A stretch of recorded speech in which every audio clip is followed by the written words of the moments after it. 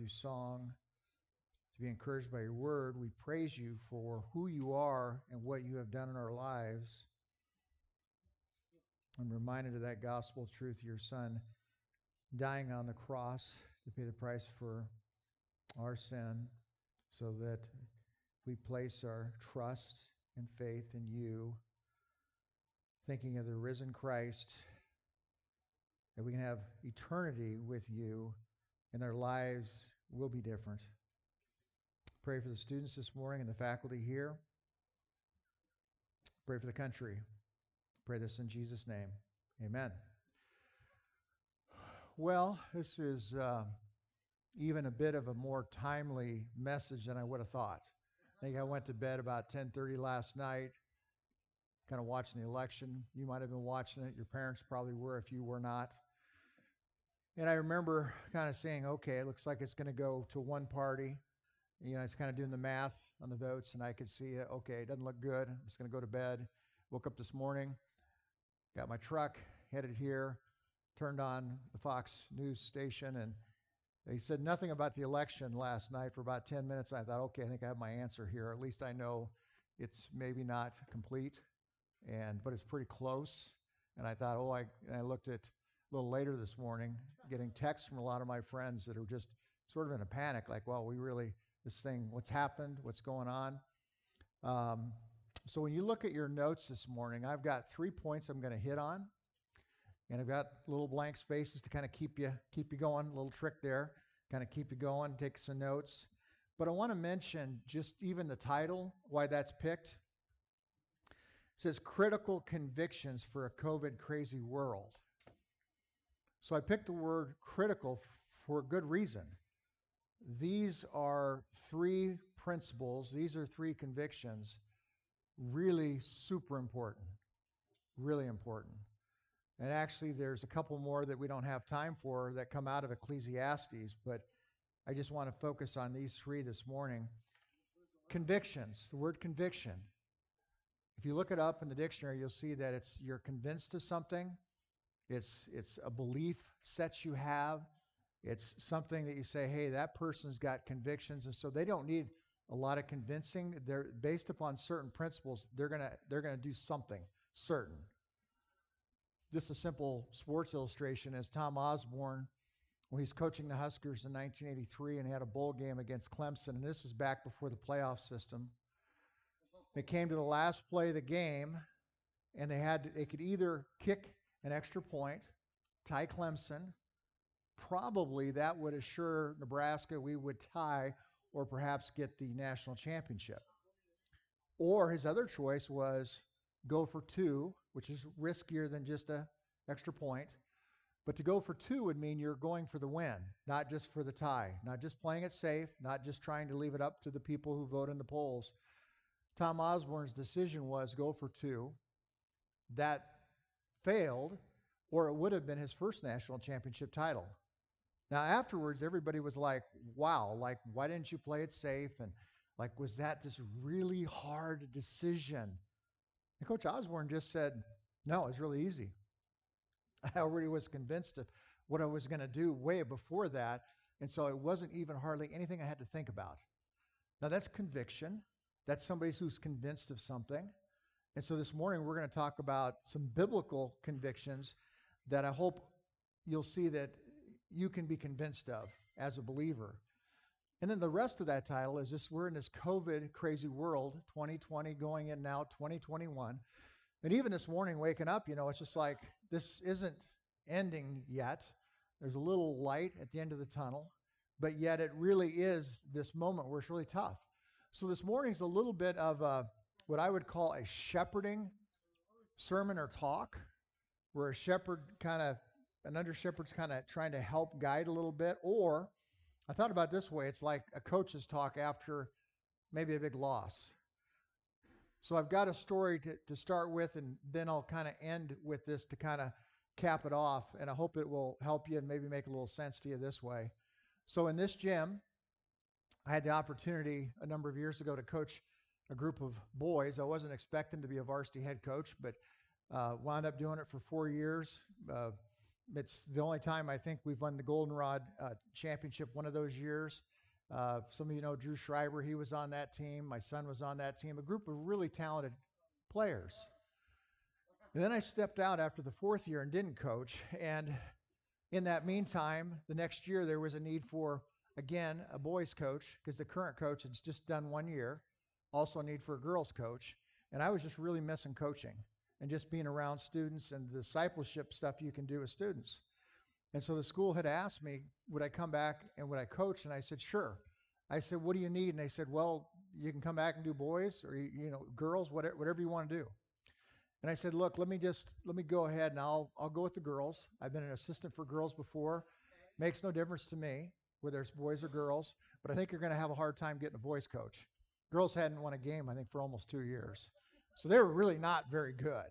But that was not the reason I wanted to coach. In fact, one of the boys coaches at Greeley, when I saw him a few weeks later, he said, hey, I heard you were coming back, but you're going to coach the girls? Like, why? Like, didn't you have a choice to coach the boys? And he was just really puzzled. He's like, I don't get it. He goes, I would never do that. And what I told him was, it's not just about the scoreboard. There's something that's more important than that. And to me, I wanted to help the school. It made no difference to me because it wasn't just about winning. But he said, well, Gordon, they're not very good, right? And I said, well, yeah, of course I know that. So hadn't won a game for a couple of years. And so what I knew going into it, that it'd probably be a year and a half before we won the first game. I knew it'd probably be 4 to 5 years before we'd actually have a winning season. And then we'd begin to build from that, which is pretty much what happened. But the first year in this gym, we played Palmer. It's a little bit of a rivalry game. Final score, 84, I think it was 84 to 12. That's a clobbering. I mean, that's just like getting a real beat down. But the girls I had out, in fact, one of the girls had never played basketball in her life, and I had kind of talked her into coming out because she could get 2 other girls to come out. So therefore, we could have 10 girls total so that we could actually kind of scrimmage 5 against 5. So that girl I actually started because I could have started anybody because nobody was really that good. But she just had never played a game and she couldn't catch a ball. And it was just like, well, might as well start her because we don't even have a team if she doesn't recruit those other 2 girls and come out. So it was one of those moments where it's just like really, it's really hard, And so when your coaches are in the locker room after the game and they're kind of looking at you and they're going, wow, the heads are down. There's some depression. Nobody's very happy. What do you say? What's the advice? And so I feel a little bit like that even today as we've gone through 2020, looking at 2021. Where do we go? Where do we go for advice? Where do we go to get perspective on this? And so that's why I wanted to share out of Ecclesiastes. Like, this is the relevant book for today. I mean, there's others for sure. In fact, we're going to launch into a series in Jonah next week, and it's going to be really, really good. But here's statistics you already probably have heard or know. A third of Americans are depressed at some level. 50% of adults say they have a problem with their mental health. And what might be disturbing is the age group that some of you are close to, age 18 to 44-year-olds, in this last year, 25% or 1 in 4 say they've seriously considered suicide because life is just so uncertain, so depressing, so bleak that they just said, hey, there's just no way out of this thing. So the 2 things I hope you get today. One is strength. So hopefully these biblical convictions just kind of help give you strength you need for coming in, this year. And the second thing is to just convince you to be this type of Christian we're going to talk about so that you have a compelling faith. So when people see you walk around, not with your head down, not with this depressed, disillusioned, I don't know what to make of this, but they see that, hey, you've got a rock solid foundation. They're going to ask you, how come? Why is that? That's your opportunity to share the gospel as people look at your life and say, there's something that is different here. So this is a real opportunity. Now, just last week, I talked to Coach Ron Brown. Some of you know he's an assistant coach at Nebraska. What's interesting to me is he's coached a lot of years at Nebraska. I think now it's 25 years. I think it's 4 years at Liberty University. And we talked about his ministry that he has to coaches and players, his comment was in 2020, there was more opportunity than ever to share the gospel and disciple players and coaches than his entire career. I mean, that's the moment we're in. There's actually this great opportunity for you as well, where we've got people that are asking, what do I do? What's going on? It's interesting, Ecclesiastes, one of the themes you see consistently is there's nothing new under the sun. And the idea of under the sun is like what's going on the earth, but there's nothing new. And Solomon says that. And that's true, but the realities we face are a little different. So I just turned 64, and so I'm a little bit of a child of the 1960s. So I kind of grew up around protests in the 60s, long hair, Beatles music, which we thought was so bad, and actually later the lyrics weren't so good. But it was a time when everybody thought the whole world's kind of falling apart. And I got to tell you, this last year in 2020, the realities have been even far worse than anybody could probably have imagined. So what do we know about this book of Ecclesiastes? So you can see in your notes, I've got a little image of an old guy there who's getting ready to preach. Solomon's an old man. He's near the end of his life, and he's going to give us some wisdom. So if you want to turn to your Bibles or just at least make a note of this passage, 1 Kings 4:29 is where I want to take you this morning. Just to start, 1 Kings 4:29, because this kind of sets up, because we're not in a series, I've got to give you a little bit of context because we're just kind of dropping in for one message. So I want you to kind of understand who's involved here in Ecclesiastes. 1 Kings 4:29 says, "And God gave Solomon wisdom and understanding beyond measure and breadth of mind, like the sand on the seashore." So what is being said here is that this wisdom is unmeasurable. You can't measure it. It's uncountable. So it's the wisest of the wise, and it's the best advice we've got. Now, if you want to turn your Bibles to Ecclesiastes chapter 1, we'll look just to begin with at verse 1. We'll be on our way eventually to chapter 9, but we need to set this up a little bit. Ecclesiastes 1:1 says, "The words of the preacher, the son of David, king in Jerusalem." So again, this is Solomon, son of David. And then the words, "Vanity of vanities," says the preacher.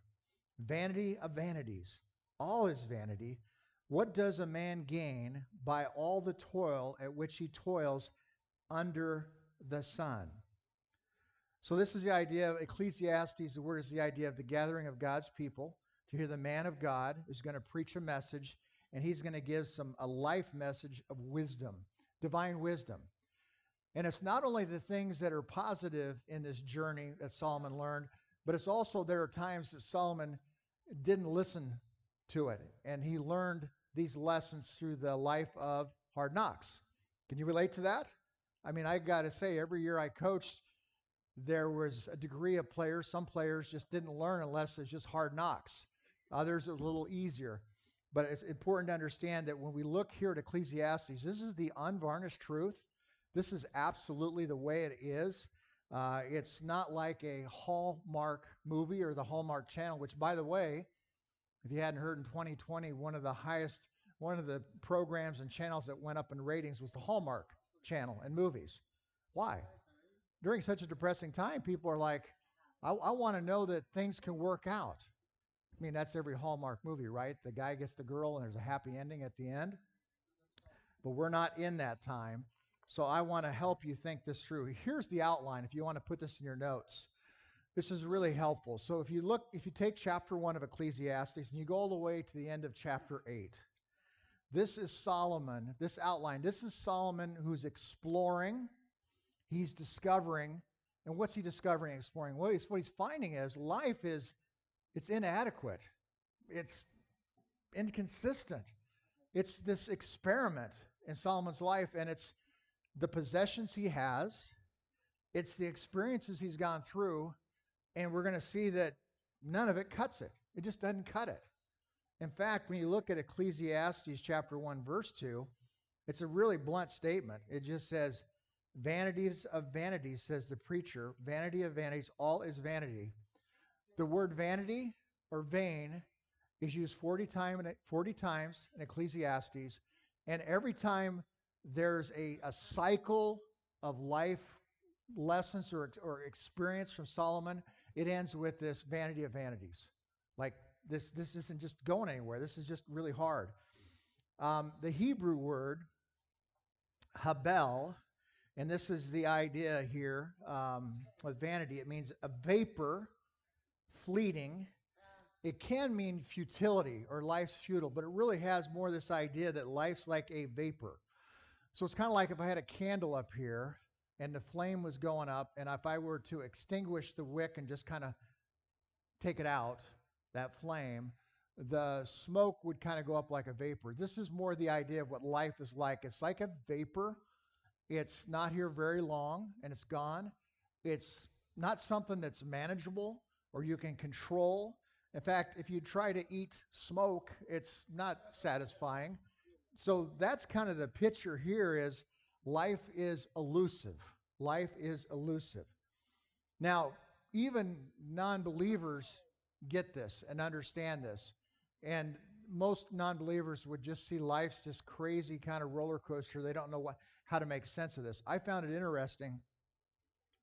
Again, I'm a child of going through the 1960s. I liked the Beatles, but oddly enough, I also liked a guy named Frank Sinatra. So Frank was, kind of one of those soloists, and you might have grandparents that say, oh yeah, I remember Frank Sinatra. Well, in 1963, there was a song written called That's Life. The next year, Frank Sinatra recorded That's Life, became one of the best-selling songs ever, and it was about life. It was almost a parallel of a lot of the things that we're trying to see here in Ecclesiastes. What was interesting, if you look at Wikipedia, there are at least 24 different recording artists that have recorded that over the years, and it's appeared in at least 6 different movies. In fact, the most recent movie, which I don't recommend, is The Joker. Now, I'm a fan of the Batman movies. The Joker is not a great movie, the one that came out in 2019, and a lot of people probably saw actually in 2020, because it's a movie about a depressed person, a mentally ill person, and it's all about how there's this roller coaster life and what's life all about. And so I don't recommend it, but they picked this song specifically. Now, when you look at Wikipedia, it's interesting that they say this is a positive song. And I'm kind of looking at it going, not for the believer, but for the world, they have nothing other than just this roller coaster. In fact, here's how this song ends. Here are the lyrics. It says, that's life. I can't deny it. Many times I thought about cutting out. That's giving up or killing yourself. But my heart won't buy it. But there's nothing shaking come this here July. I'm going to roll myself up in a ball and die. And then the Sinatra added, my. And I'm kind of looking at those lyrics and I'm going, positive? But again, the world, it's that way for much of the world. Drop down in Ecclesiastes chapter 1 to verses 12 and 13. Let's take a look at that. 12 and 13 says, I, the preacher, this is Solomon, have been king over Israel and Jerusalem. I applied my heart to seek, to search out wisdom, all that is done under the sun. If you're taking notes, this is Solomon's goal. This is his goal, to kind of figure out life, to really figure it all out. And then I want you to go over to Ecclesiastes chapter 2. And we're going to get a picture of just what this is that Solomon's talking about. And we're going to get these 1 through 11. It's really going to help set this up. It says, I said in my heart, come on now, I will test you with pleasure, enjoy yourself. But behold, this also is vanity. I said of laughter, it is mad, and of pleasure, what use is it? I searched with my heart how to cheer my body with wine, my heart still guiding me with wisdom, and how to lay hold on folly, till I might see what was good for the children of man to do under the heaven during the few days of their life. I made great works. I built houses, planted vineyards for myself. I made myself gardens and parks and planted them all kinds of fruit trees. I made myself pools from which to water the forest growing trees. I bought male and female slaves and had slaves who were born in my house. I also had great possessions of herds, flocks, more than any who had been before me in Jerusalem. I also gathered for myself silver and gold and the treasure of the kings and the provinces. I got singers, both men and women, and many concubines, the delight of the sons of man. So I became great. I surpassed all who were before me in Jerusalem. Also, my wisdom remained with me. And whatever my eyes desired, I did not keep from them. I kept my heart from no pleasure, for my heart found pleasure in my toil, and this was my reward for all my toil. Then I considered all that my hand had done, and the toil I had expended in doing it, and behold, all was vanity and striving after wind. There was nothing to be gained under the sun. So the bottom line here is life is inadequate to fulfill the desires of your heart. It's not going to sustain it, and that is life under the sun. Now, a lot of you have been very fortunate to grow up in Christian homes. You're in a Christian school. Some of you know my testimony was not that. I didn't become a Christian until college. So as a non-believer in a public school in Lincoln, not that I lived to this extreme that Solomon did, but as an athlete who had a scholarship and had lots of friends, I can relate to this because it was like, I'm gonna try it all. Why not? And I can relate to exactly what Solomon says, because when I got to the end of myself, I was like, is this all there is? In fact, as a freshman in college, that's the point that my life intersected with the gospel, because I was looking around and friends were saying, how come you're not happy? How come you're not content? They said, heaven's sakes, you got a football scholarship, you're at a popular school, you got a nice girlfriend, you got a lot of friends. And I was like, is this it? Is this all there is? And that began me seeking God, but not understanding that actually God was seeking me. And it was God that put that desire in my heart to begin to know him. If you look at Ecclesiastes chapter 1, verse 13, it says this. It says, life is an unhappy business. So despite everything, here's the deal. Life here is not heaven. And if you're a good coach, and I know we got some coaches in here, one of the things you never want to do is set your team up for a game, for a season, or anything by saying, hey, this is going to be an easy game tonight. Oh, it's going to be an easy season. In fact, you're going to do just the opposite. You're going to try to prepare them, because you don't want to say to your team, we got an easy game tonight. And then you get in the first quarter of, say, a basketball game, and you're down by 10 after like 2 minutes, right? Because the players are looking at you, at the coach, like, what happened? I didn't even think that was a possibility. So you want your players to know that life's just not going to be smooth. Life's going to have this up and down, this roller coaster, and to expect that this is not heaven on earth. So you've got to get that, understand that. In fact, in Ecclesiastes 1:15, it says, what is crooked cannot be made straight. Here's the truth on life. If you're taking notes and you just want a few words to jot down that might be helpful later, here's the truth. You cannot avoid the bad. You can't avoid the bad. And hang on to the good, because life is a vapor, right? You cannot change what God has determined. You can fight it, but you can't change it. That's the reality under the sun that Solomon's trying to get at. And what we want to take a look at now, so we had the chapters 1 to 8. So that was Solomon's life, the possessions, his experiences. Now we're going to get to conclusion, his conclusion, beginning in chapter 9 through 12, where we're going to see these foundational truths that in this confusing world, what are some things that you can anchor your life in? What are these things you could anchor your life in, these truths? So really, it's what I'm trying to say this morning. Part of it is to say, I want to help you focus maybe on what matters, and maybe let go of release some things that are not quite as important. So, critical convictions for a COVID crazy world, number 1. And you can see I've got that point on your outline, and it's, I must live as a Christian like I am in the hand So the word there is hand, the hand of God. I must live as a Christian like I am in the hand of God. Now we're in Ecclesiastes chapter 9. So if you move over to Ecclesiastes chapter 9, verse 1, it says this, but all this I laid to heart, examining it all, how the righteous and the wise, so in other words, those who believe in God and are righteous and those who are not believers, their deeds are in the hand of God. So either way, you're in the hand of God. Whether it is love or hate, man does not know. Both are before him. So here's another bottom line, which is the hand of God is intimate. It's also an expression of that his sovereignty and that he's in control. So I'll give you a couple verses to kind of flesh out this idea of being in the hand of God. Proverbs 21:1.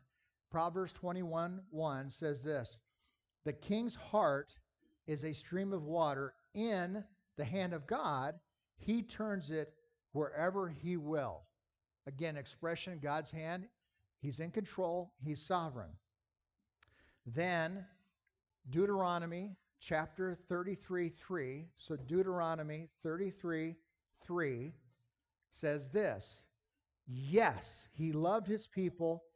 All his holy ones were in his hand, so they followed in your steps, receiving direction from you. And again, if you're taking notes, you might want to write this sentence down. Maybe I'll give it, maybe two thoughts. You don't control or predict the future, what's coming. If you're right in Christ, if you're righteous in Christ, what you can figure is that you can, and governed by his word, you're going to be in the hand of God. So this should be an anchor for your soul. In fact, write down Romans 8:28. I think this is really helpful. It says, and we know that for all those who love God, all things work together for good, for those who are called according to his purpose. So I'm going to give you this story. There was a speaker we had here probably 7 or 8 years ago. His name was David Gibson. He's from Minneapolis, and he's an evangelist, missionary. He's probably one of those guys that I've been around, like I've not met maybe anybody like him. Mr. James knows him well. I mean, he's just witnessing to everybody.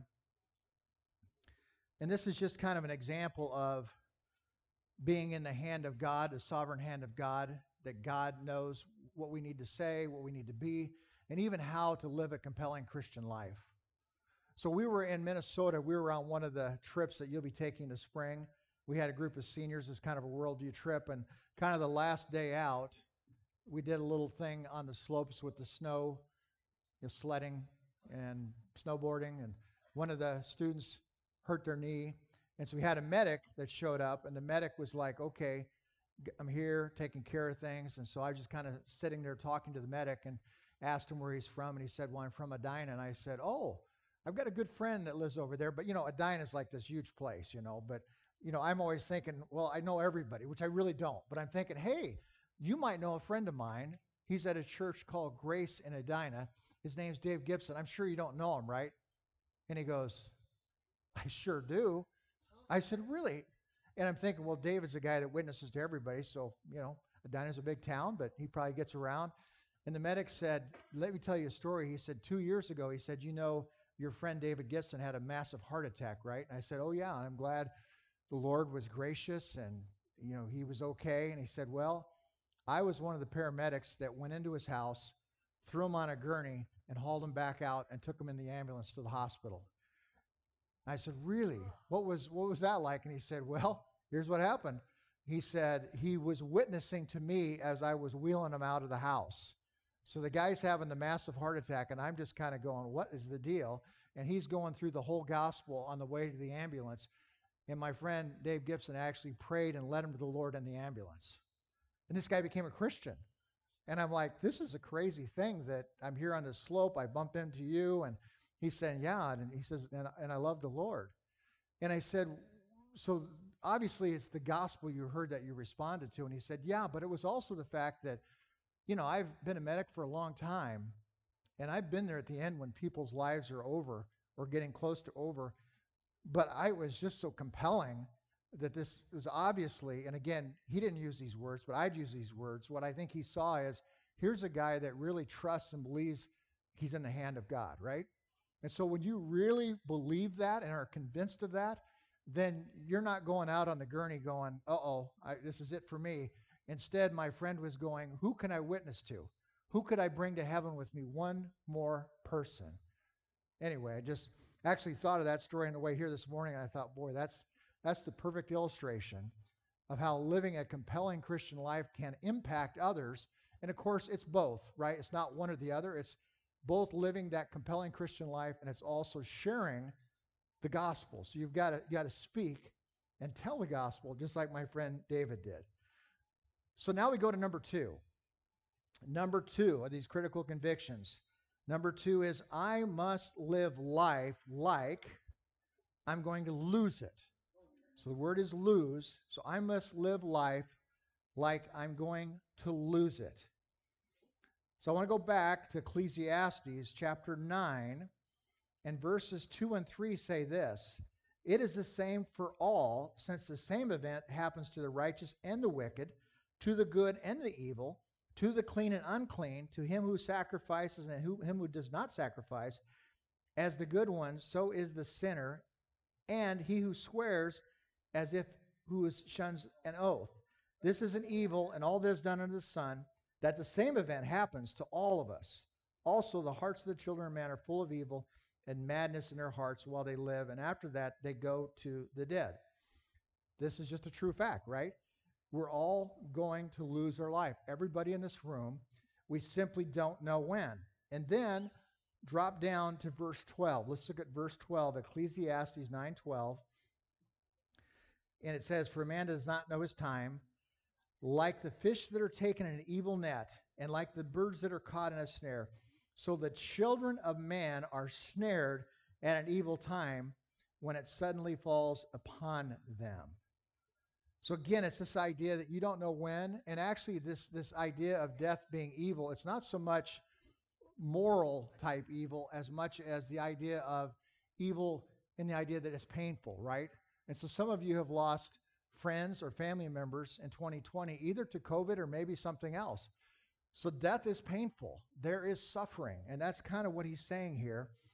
But we need to also look at life and realize that because we're going to lose it, how do we view life? What perspective are we going to have? So my favorite quote that I like to share a lot of times is from the missionary Jim Elliot. And some of you know the story that Jim Elliot was a missionary, the Anka Indians. He was martyred, lost his life going in the mission field to share with them, and the Indians actually killed him, the other missionaries who were with him. And he was a young man. He just graduated fairly recently from Wheaton, but he was determined to go to the mission field, to go to a place that people had not heard the gospel. And this is one of my favorite quotes from Jim Elliot. It says, he is no fool who gives what he cannot keep to gain what he cannot lose. Wow, it just really says that good when you have that perspective that you know you're going to lose life. So what are you hanging on to? Let me read that one more time because it's just so good. He is no fool who gives what he cannot keep to gain what he cannot lose. Back to Ecclesiastes chapter 2, now verse 14. The wise man has his eyes in his head, but the fool walks in darkness. And yet I perceive that the same events happens to all of them. So again, and then you see in verse 3 that this is this evil, but again, it's not so much the moral as it's just it brings terrible pain. And then I want to give you a quote here. This is from a David Gibson, a different David Gibson actually, who wrote a book called Living Life Backward. And it's sort of a commentary on Ecclesiastes. But here's what David Gibson says in this book. He says, we, and that's all of us in this room, tend to live life as if the one thing that we know, the one thing that's certain, which is death, will never come. And if the many things that are uncertain are certain. Boy, isn't that right? we tend not to want to think about there's a day that we will not be here. We tend to just go on with life and not think about those things. Uh, and here's a consequence of that. The way we live life a lot of times is we don't see life as a gift. We take things for granted. And there's the moments that we know it's a gift, and then we kind of have a way of losing perspective. So there was probably 5 or 6 years ago, I remember I was over in the admin building, and I had a cancer screening, and it was nothing that, I thought it was probably going to be okay. But they did a biopsy, and they said, well, we're going to call you, and they said, and we'll let you know if it's cancerous or not cancerous. And so I was in a meeting in the admin building, and when I looked at my cell phone, I could see that number. I knew it was a doctor's number. So even though I thought, well, I think I know the outcome here, and I don't think it's cancerous, I just remember thinking my heartbeat just kind of went up. I could even feel my heart go up like, oh, I'm getting ready to talk to a doctor and find out, do I have cancer or do I not have cancer? And so it was like, okay, I don't. Good. I feel good. I don't have it right now. So there's that moment that I'm like, wow, I've got more life. I feel like this is a gift. But what happens a lot of times is we go 2 or 3 weeks or months later and we kind of again begin to take it for granted that things that we think are certain are not uncertain. But we need to see life as a gift. And when we see it that way, we have a greater appreciation. Here's the last one, conviction. Critical conviction for a COVID crazy world. Number 3, our last one. I must live life with hope while I have it, no matter my circumstances.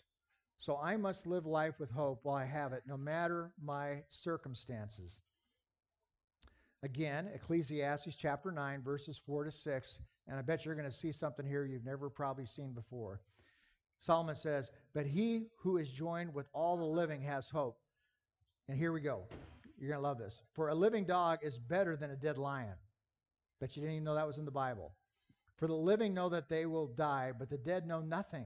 And they have no more reward, for the memory of them is forgotten. Their love and their hate and their envy already perished. They feel nothing, really, and forever they have no more to share in all that is done under the sun.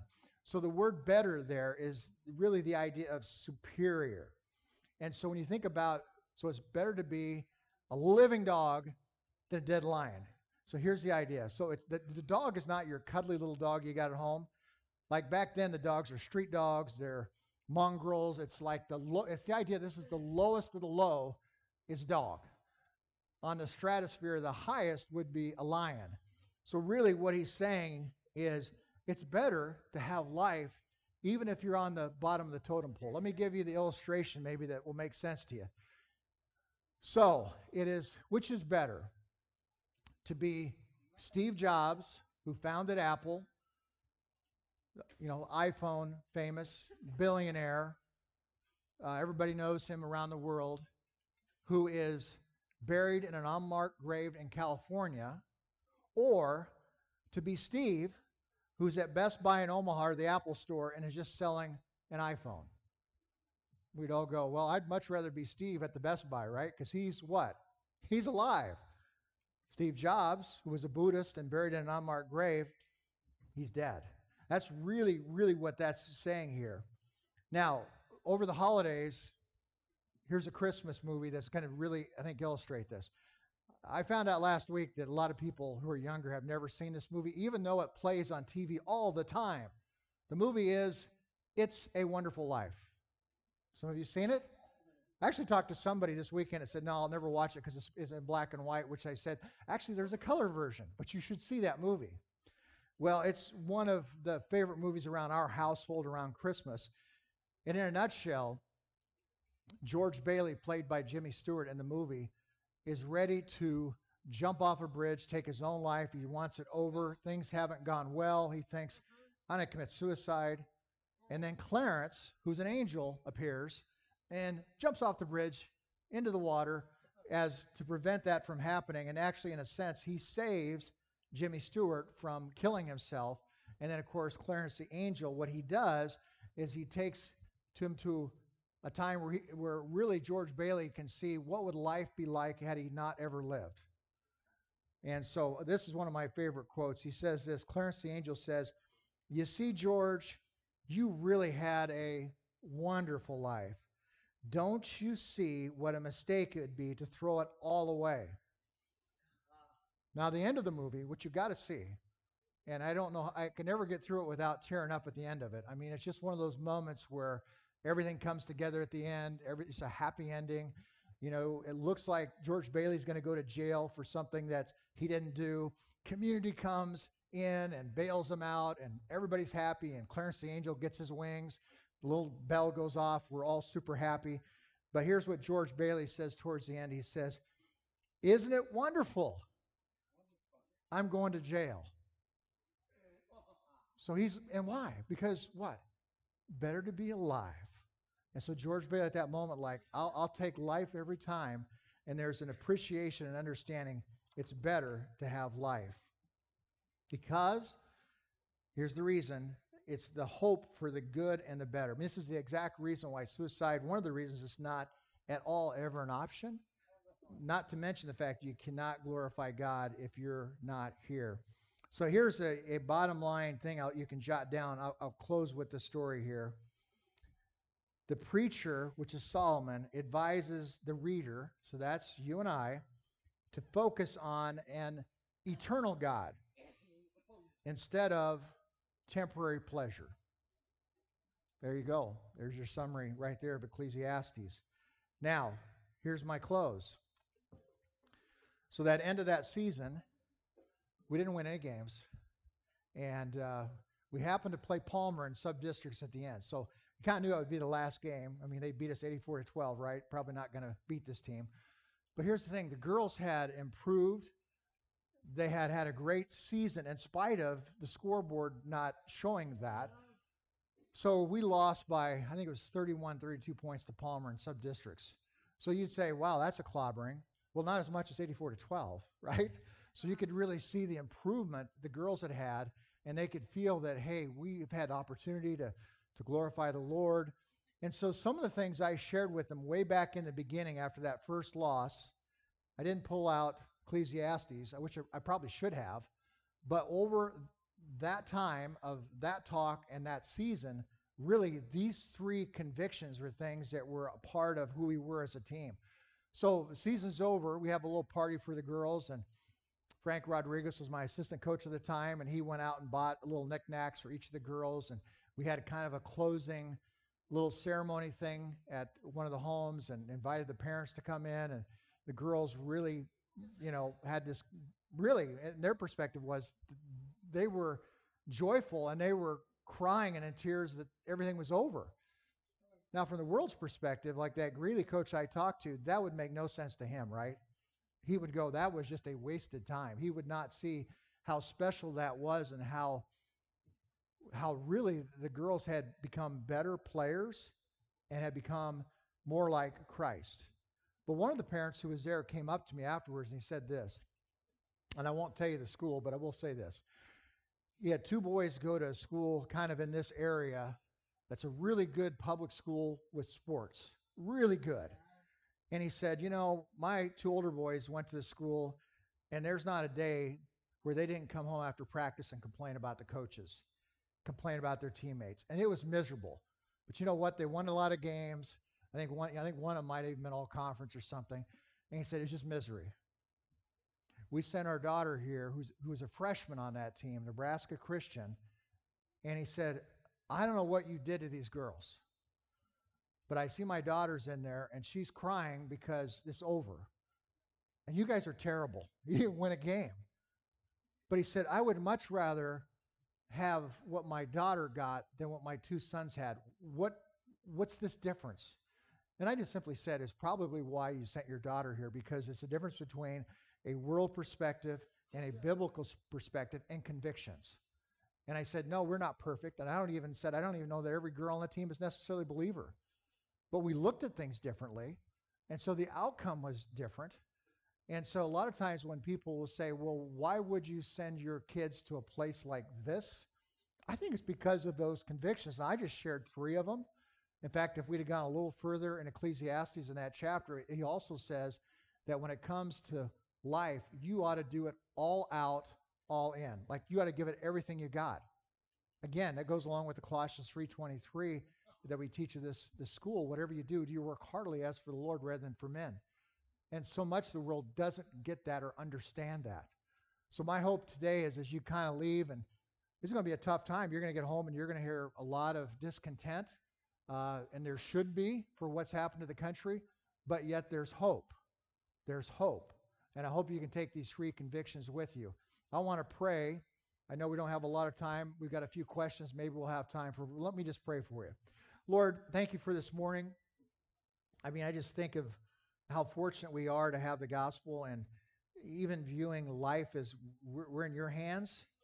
And if we can look at the end of life and look backwards and where we want life to be and not take it for granted, but just realize every day is like a gift, that we can see things differently, and then help us really to do everything our best, no matter the circumstances. So whether we lose or win on the scoreboard, the circumstances should not alter our attitude and behavior as believers who are trying to become more like Christ.